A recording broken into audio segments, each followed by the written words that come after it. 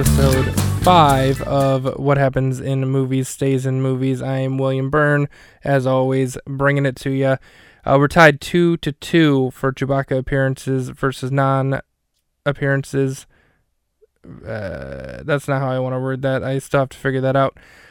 Here we are in 1978 still, just like last episode. But this time it's the movie Force 10 from Navarone, starring Harrison Ford. And I found no Chewbacca, no signs of Chewbacca. So that means we are now 2-3 in favor of no Chewbacca. That's right. Back to the negative side. I don't know if we're going to call it negative, positive if there's more Chewbacca appearances, and negative if there's not. I don't know. But either way, it's 2-3 in favor of no Chewbacca. Join us next time. We'll be in 1979.